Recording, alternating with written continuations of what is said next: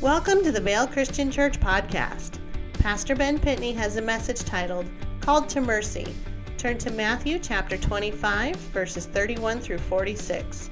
At Vale Christian Church, we believe in training followers of Christ to worship, gather, give, and serve.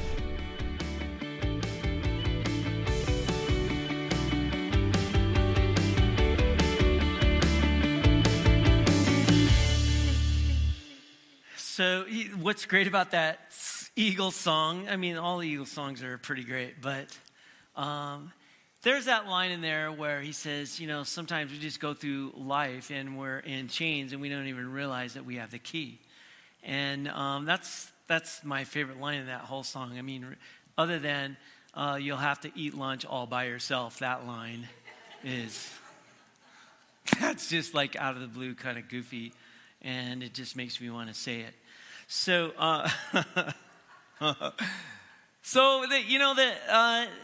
beyond that, right? So much of the culture around us, I think, is in chains, and they don't know what the key is. And I think that what we're going to do today is we're going to talk about what the key is, what the secret sauce is, I think, in life. Last week, we concluded the Gospel of Matthew and taken just a little better part of a year to journey through the Gospel of Matthew, and it all kind of comes to a conclusion. Matthew brings it right to the resurrection really quickly, and so we concluded it, but I kind of saved this message on purpose. I want to go back for a couple of reasons, because I know that you are struggling just like I am, because too many people talk to me all the time, ask me questions, in particular regarding all things pandemic, coronavirus, and how it's affected us, right? I haven't said a whole lot about it recently, but people are asking lots of questions, and I think it's reasonable. And Lynn and I experience the same kinds of things, where maybe even in your marriage, one person has a view of things that is completely different than yours. And so what do? How do you navigate that? And inside the church, it's definitely like that. We all have a little bit different view of things. And our culture, our media does not do anything to be helpful. In my view, they make it worse. Defund the media. Right? They just make it worse. And so there is a war on reality. Everybody's lying to everybody. I mean, where's the truth? So it makes it kind of difficult then to navigate just simple things like the mask. I got scolded the other day just in the Sprouts grocery store, of all places. So, you know, we're trying to be healthy, and Linda seems to think that store is healthier than others in terms of what you buy. I just think it's more expensive, and then they don't wash the vegetables as much or something. I don't know. Nothing looks as pretty in there, but evidently it's more healthy. And so I was in there, and I took my mask off because my nose was running. I don't know. The mask makes my nose run. So I pulled it off, and I was, and then I got scolded by the mask police. And I'm like, can't you tell I'm just trying to be healthy? Because that's why I'm here, and it didn't matter. So, oh my gosh, they got yelled at by the grocery store mask police. And it did not make me want to love them very much. So I know you're facing the same thing. I know, everywhere you go and everything you do, and just try bringing up anything political and see if you don't get in trouble. I get it. So how's a church, how are Christ followers supposed to respond to these things? There's no doubt that we are all wrestling with this, and it's not, stop using the language when things get back to normal. That's not happening, right? And I don't think God wants it to. We've got to continue to navigate moving forward through all these things. In spite of what Major League Baseball is going to do, about the All-Star game. I love baseball, and it's making me hate baseball. maybe some people are like, yeah, I like Coca-Cola versus Pepsi. I don't know anymore. I like to fly on Delta. All these big companies, what are they doing? Stay out of it. Go away, right? And there's so many things. So what do? We just boycott everything if you don't like it? Or are you glad? I don't know. What does the Lord want us to do? And so we're going to draw the truth out of the text today. And I think it's very applicable. I really do. For myself included, I wrestle with it just like you are. And I don't think it's right to pretend like the church shouldn't talk about it. I mean, that's ridiculous. We need to navigate through this. How does the Lord want us to respond and act and be? I think he's really clear. That's why I saved this message. We're going to go back to Matthew chapter 25. Before we do, I want you to turn to Romans chapter 12, okay? I spend time in between series and things like that, and most of the time it's in this great theological deep work of Paul's in Romans. And I love it. It's complicated. You should read it. It takes work. Excuse me. But let me set it up like this. I just want to read chapter 12, one verse really quickly and sort of set the stage for what we're going to talk about today, which is being merciful. And we're going to talk about the mercies of God. Romans chapter 12, verse 1, Paul says, therefore, now, I know I've preached almost a whole message on the word therefore before. It's a big deal. It's an important word. It's like saying in light of, okay? In light of, because of. So then, okay? So that word therefore is really a big deal. It's a big deal because everything in front of chapter 12, verse 1 is what he is referring to. So in light of all these things, 11 chapters that I've laid out all these truths, therefore, then he says, I exhort you, I'm appealing to you, brothers and sisters, those are key words, brothers and sisters, by the mercies of God, to present your bodies as a sacrifice, alive, holy, and pleasing to God, which is your reasonable service. So what about these mercies of God? See, here's the thing, as Paul writes this. His view of life is really clear. It's crystal clear. It's objective, it's historical, and it focuses his view of life, his view of God, about the nature of God is very, very thought through, okay? So Paul's view of life is clear, objective, historical, and it's full of spiritual truth about the nature of God. So, and he's explained that for 11 chapters. So he says, live the way these truths demand. Okay? Live the way these truths demand. There's a whole biblical worldview in this little word, therefore. And he lays it out. He's saying, I'm pleading with you to think about this and embrace it and build your life on the great gospel truths of these first 11 chapters. The mercy of God revealed in Jesus Christ. That's what the first 11 chapters are all about, if you could just kind of summarize it in a statement. The mercy of God revealed in Jesus Christ. He summarizes it basically by saying, the point of life in Christ is to feature the mercy of God in Christ. The mercy of God. Now, mercy does not come very natural to me. I don't know if anybody would describe me necessarily as, Pastor Ben is so merciful.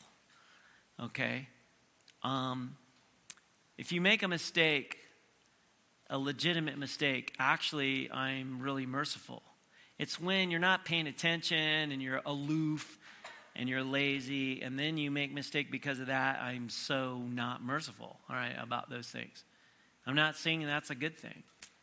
But here's the thing about mercy. If you look at the reason for this from Paul and apply it, I think it will transform and change your thinking, include your own perspective on how merciful you are or how merciful you are not.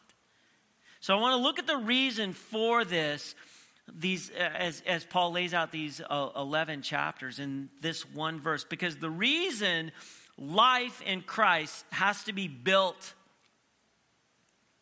or our lifestyle as a Christ follower has to be built on God's mercy in Jesus Christ, is that's the whole point, Paul says. That's the whole point. We are designed by God to feature the mercy of God in Christ. We exist, actually, to put the glory of God's mercy in Christ on display. Now, there's lots of things that God does. He gives us pictures. He gives us all kinds of things all the time to display things, to feature his nature and his purposes. This one in particular sums it up. So that's why Paul spends 11 chapters opening the mercy of God in the work of Christ, just opening it up and featuring it and explaining it and teaching it. And then he says that word, therefore. Therefore, build your lives on this. Live a life that shows this. That's why you exist. And that's what we want to talk about today, is this mercy and why we exist. So, he's saying, because of God's mercy revealed in Christ, therefore I do this, but I don't do this. Right? Because of God's mercy revealed in Christ, therefore I speak this way and not that way. Because of God's mercy revealed in Christ, therefore I cultivate this kind of emotion and put that kind of emotion to death. Because I exist to feature the mercy of God in Christ, I live this way and not that way. Life in Christ is built on something. It's built on something. What is it? It's built that you not just build your life on just anything, but build it on the mercies of God, is really what Paul's been teaching for 11 chapters here. He says, I'm appealing to you, therefore, brothers and sisters, by the mercy. Just think of this for just a minute. Of all the things that Paul could have picked out of Romans 11 chapters, of all the things he could have focused on as the root and the foundation of life in Christ, he picks out the mercies of God. I think that is significant. I think that's an amazing thing, actually. Parents, teach your children that the behavior and attitudes you expect from them are built on something. Don't just act this way and be this way just because I say. Teach them that the reason why you are to act and be this way, it's because your life should be built on something, and teach them what that is. Having written of God's wrath and righteousness and judgment. And Paul writes all about that. He teaches all the way through those things for 11 chapters. His wrath, his righteousness, his judgment.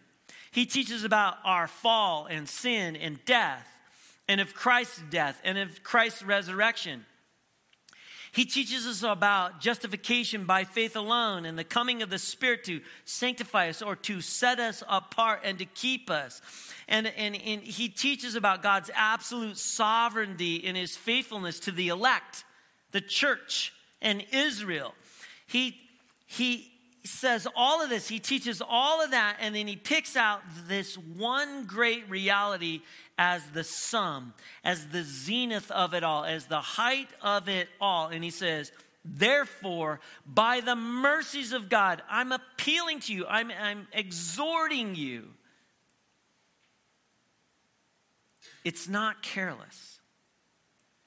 Look at Romans chapter 15 in 2 verses. Just flip over to Romans chapter 15 really quick, 2 verses. I tell you that Christ has become a servant to the circumcised to show God's truthfulness, in order to confirm in verse 8 and 9, chapter 15. in order to confirm the promises given to the patriarchs, in order that the Gentiles might glorify God for his mercy. There it is. There's the focus of all 11 chapters. Actually, all 16 chapters. Is that we might make the mercy of God look great amongst the nations. That's our role. It's part of our purpose. And I think it's actually bigger than we probably understand. The mercies that flow out of us are important, or the mercies of God should flow out of the Christ follower. That's really my next point. I want to challenge us as a church, as Christ followers, as a household of faith, a family of families, to build our lives on the mercies of God. And it is not easy. We should be able to say as a church, because of the mercies of God in Christ, we are going to live the life of Romans chapter 12 through 16. And listen, I'm not off on here. You're on the right track here when you just walk down through chapter 12. Let's just walk down through it. I'm not even going to really teach through it, but I'm going to point out some verses. Go to chapter 12 again and walk through it with me just really quickly. And look at all the mercy that is to flow out of us when we build our lives on the mercy of God. Look at it in verse 8, near the end of verse 8. If it is showing mercy, he must do so with cheerfulness. Is what Paul is teaching. Verse 9, love must be without hypocrisy. Verse 13, contribute to the needs of the saints. That's other Christ followers that are in the church. Verse 14, bless those who persecute you. The second half of verse 15, weep with those who weep. The second half of verse 16, associate with the lowly. Verse 17, do not repay anyone evil for evil. Verse 19, do not avenge yourself. Verse 20, if your enemy is hungry, feed him. If he's thirsty, give him a drink. We must, I'm not going to say live this way, we must be this way. This is who we are supposed to be. How else are we going to keep loving each other in the days to come when the vision of Vail Christian Church is making room in life for people? How else are we going to live this way when we face the tests of our capacities for mercy to each other? How are we going to face all these things without mercy flowing out of us as it should be, without being merciful? How are we going to love our enemies and return good for evil when we are slandered because of our stand on the truth and on the authority of the Bible? How are we going to face those kinds of things? The church is going to face more and more slander because of our stand regarding the truth and what is actual truth and authority. How else will we love our enemies in the midst of a culture that attacks and undermines the actual meaning of marriage, or the attack on the science of gender or racial justice, or the horrific undoing of the ban on partial birth abortion, or the message that there is no way of salvation except through Jesus Christ alone? If our lives are not built on and saturated by the mercies of God in Christ, how will we stay merciful and magnify and feature the essence of who God is? How will we do that if our lives are not built on the mercies of God in Christ? Now let's go to Matthew chapter 25. And let's draw the truth out of the text from the Gospel of Matthew, the part that I just kind of skipped over on purpose, and let's go back to it now. Starting in verse 31, Matthew 25, verse 31.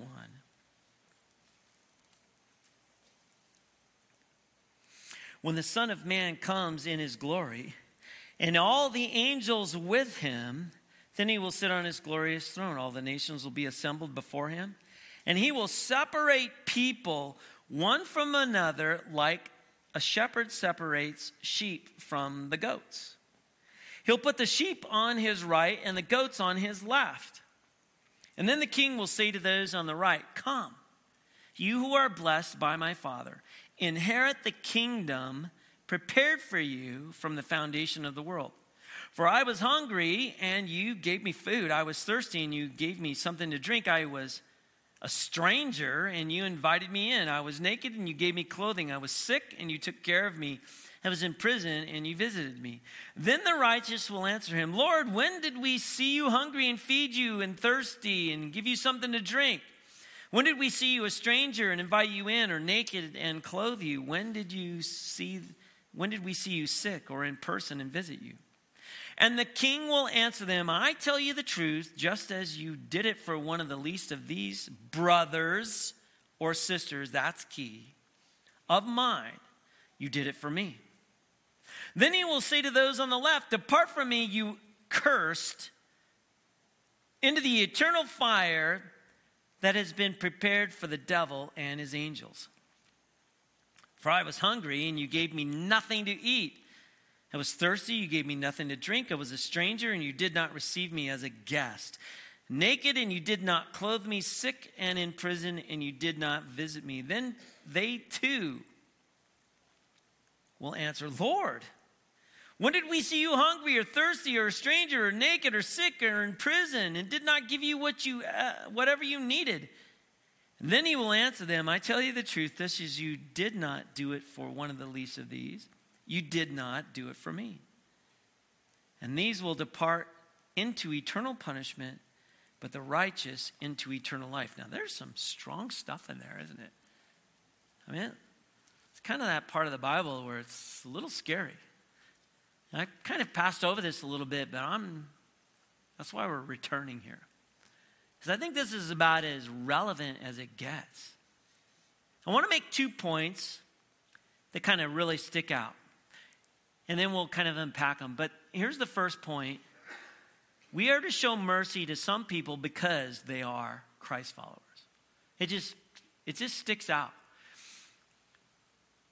There are people that follow Jesus, that's the church, the universal church, Christ followers. And we're to show mercy to those people just because they're Christ followers. And then number 2, we're to show mercy to some people because they are not believers in Jesus as well.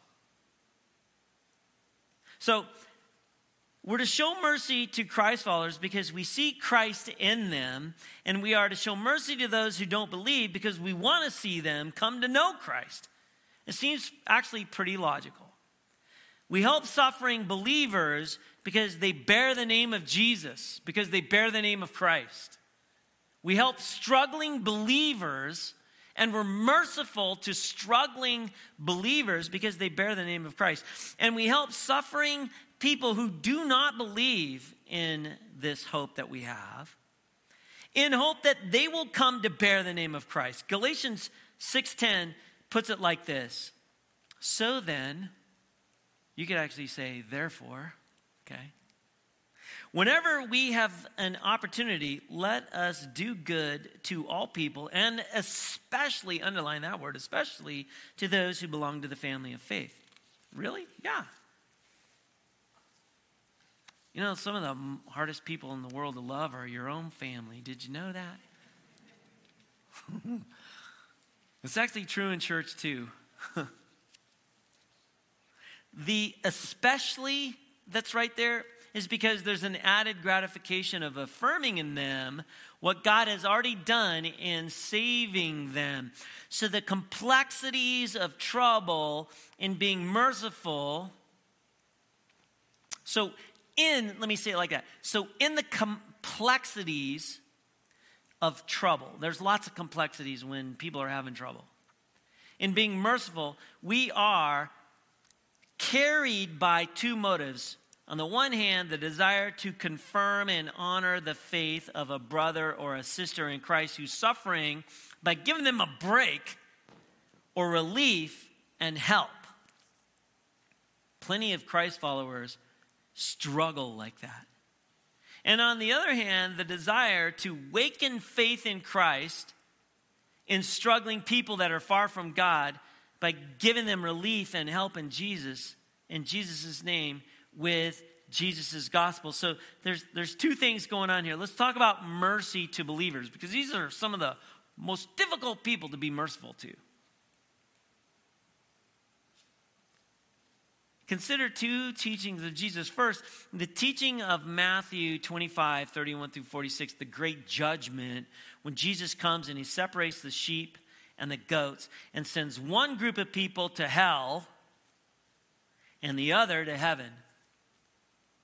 It's pretty poignant. Look at verse 46. And these will depart into eternal punishment, that's hell, but the righteous into eternal life. What's the difference between these two groups? That's what I want to know. What's the difference here? The difference Jesus focuses on is how they treated his brothers and sisters. Did you catch that? His disciples. The issue is actually mercy. The issue is mercy. Verse 35 and 36. I was hungry and you gave me food. Thirsty and you gave me something to drink. I was a stranger. You invited me in. I was naked. You gave me clothing. Sick. You took care of me. I was in prison. You visited. So then verse 40, Jesus explains how they were touching him. And the king will answer them, I tell you the truth. And remember, every time Jesus says that, that's where you sit up and go, okay. He's saying, I'm speaking truth here. Listen, this is important. Focus. Look me in the eye kind of thing. I tell you the truth. This is how it is, actually. Just as you did it for one of the least of these brothers or sisters of mine, you did it for me. His brothers are his disciples.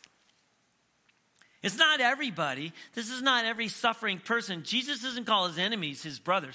Last week we were talking about how when the women ran to the tomb, and they found that Jesus wasn't there. And then the angel scared them to death. And he said, don't be afraid. And then they interacted. And then the angel says, go and tell his disciples to meet him in Galilee. And then Jesus, they take off running in obedience. And then Jesus stops them in their tracks and says, hey, morning, right? Hello. And then Jesus just virtually repeats the same thing that the angel says, except for Jesus says, tell, not his disciples, he says, tell my brothers. Tell my brothers. Christ followers are a big deal to Jesus. A big deal. Matthew 12, 49 and 50 says, and pointing toward his disciples, he says, here are my mother and my brothers. For whoever does the will of my Father in heaven is my brother and sister and mother. You're a big deal to me. So when Jesus says in Matthew 25, 40 that mercy to the least, namely his brothers, is doing mercy to him, he means doing merciful things to his disciples is doing merciful things to him. Have you thought of it like that? When you are merciful to brothers and sisters in Christ, you are being merciful to Jesus. You see the very same teaching in Matthew 10:42. If you just back up to Matthew chapter 10, verse 42, it says, whoever gives only a cup of cold water to the one of the little ones in the name of a disciple, I tell you the truth, there it is again, right? He will never lose his reward. So in other words, let me sum it again. Jesus says that true Christ followers are merciful to Christ followers because they are Christ followers. And that's one of the main ways that your life in Christ is shown to be real and to be authentic. Which is why heaven and hell actually hang on that. Wow. I think part of the point here is that if we can't get it together here, How do we expect to have it together out there as we're being merciful when we walk out there across the bridge? It's got to be here. People got to want what we have. If you think of it in light of that, people need to want what we have. Why would they want what we have if we can't be merciful to each other? Right?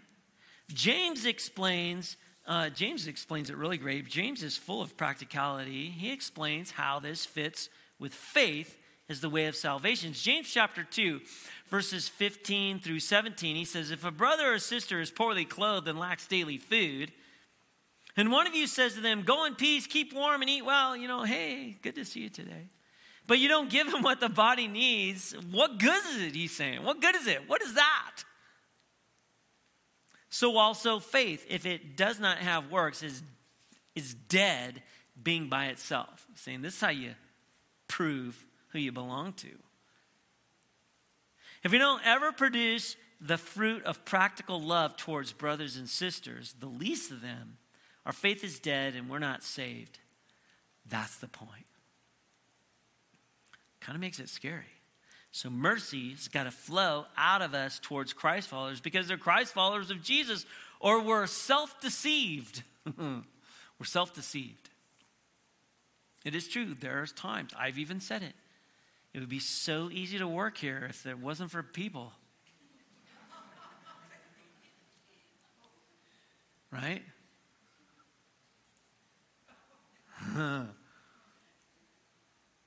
Come on, you said that too. You just may have said it different. Let's talk about mercy to those who don't believe. Because does this mean that those who don't believe shouldn't get our mercy? Obviously, no. In fact, Jesus has got really strong things to say about this. He said that if we only love those who love us, if we only do good things to those who do good to us, we're no different than those who are far from God. So yeah, show mercy to your brothers and sisters, yes. This is what the true family does, the household of faith, a family of families. But if you only love your family, if you only sacrifice for your family, you're no better than those who don't believe. So it can't be just about this. This isn't a club. Look at Luke chapter 6. Let's start in verse 27. So Matthew, Mark, Luke. Jesus says some really great things here that Dr. Luke records. He records multiple details here. In Luke chapter 6, starting in verse 27, it says, but I say to you who are listening, love your enemies, do good to those who hate you, bless those who curse you, pray for those who mistreat you. To the person who strikes you on the cheek, offer the other as well. And from the person who takes away your coat, do not withhold your tunic either. Give to everyone who asks you, and do not ask for your possessions back from the person who takes them away. Treat others in the same way that you would want them to treat you, even in the Sprouts grocery store. I added that little part on.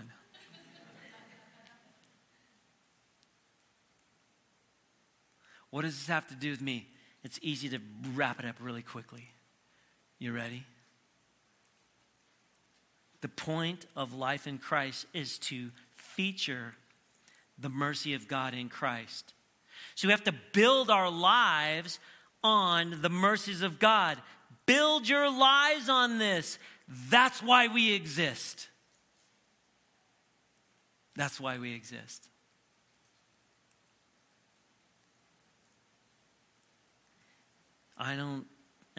It's not easy. It's not easy. I'm poking fun at it a little bit, but it's not easy. I get it. I don't like anybody telling me what to do. Nobody. Who likes that? And we are Americans. We don't like people treading on our rights. Right? I don't want to, right? Do you? I mean, come on. No way. Number two, if we're the true church, and that's what we want to be the fake church? No. If we're the true church and true disciples of Jesus, mercy's got to flow toward Christ followers, or we're self-deceived. Remember, right? That's what's so sobering about this, that heaven and hell hang on this. I don't want to leave that part out. Those are not my words. Heaven and hell hang on this. And number 3, if we're the true church, we'll show mercy to people far from God so that they might come to know Jesus. So that they might come to know Jesus. So we got to get our act together here and then take it across the bridge, or nobody's going to want what we have. It's not always easy to know what the merciful good is in the complexities of the world that we live in. The world is in pain, no doubt. It's not easy to know what mercy should look like a lot of times in Vail or Mexico or on the border or in the store or with your neighbor. But Christ never claimed that this would be easy. Never did that. He claimed just the opposite, actually. He simply said, love your neighbor as you love yourself. And then he died. He rose again to cover all our sin, making mercy possible. The church should be all about mercy in the smallest ways and the most significant ways, right? Let's pray together. Thank you, Father, for the truth here that we're able to draw to the text. Now, the hardest part, Lord, is living it. So go with us, Lord. Remind us. I'm praying, God, that your Holy Spirit would convict us, would keep us from straying, would remind us often, and help us check our attitude and our heart consistently regarding being merciful. Lord, help us to know and believe and understand that we surrender all of our rights as Christ followers, that all of us belongs to you, Lord. Everything that we have. Help us to be a good steward of our mission and our mandate to feature your unbelievable mercy. So continue to transform and change us. Lord God, renew us each and every day so that we might be really good representatives of your mercy. In Jesus' name we pray. Amen.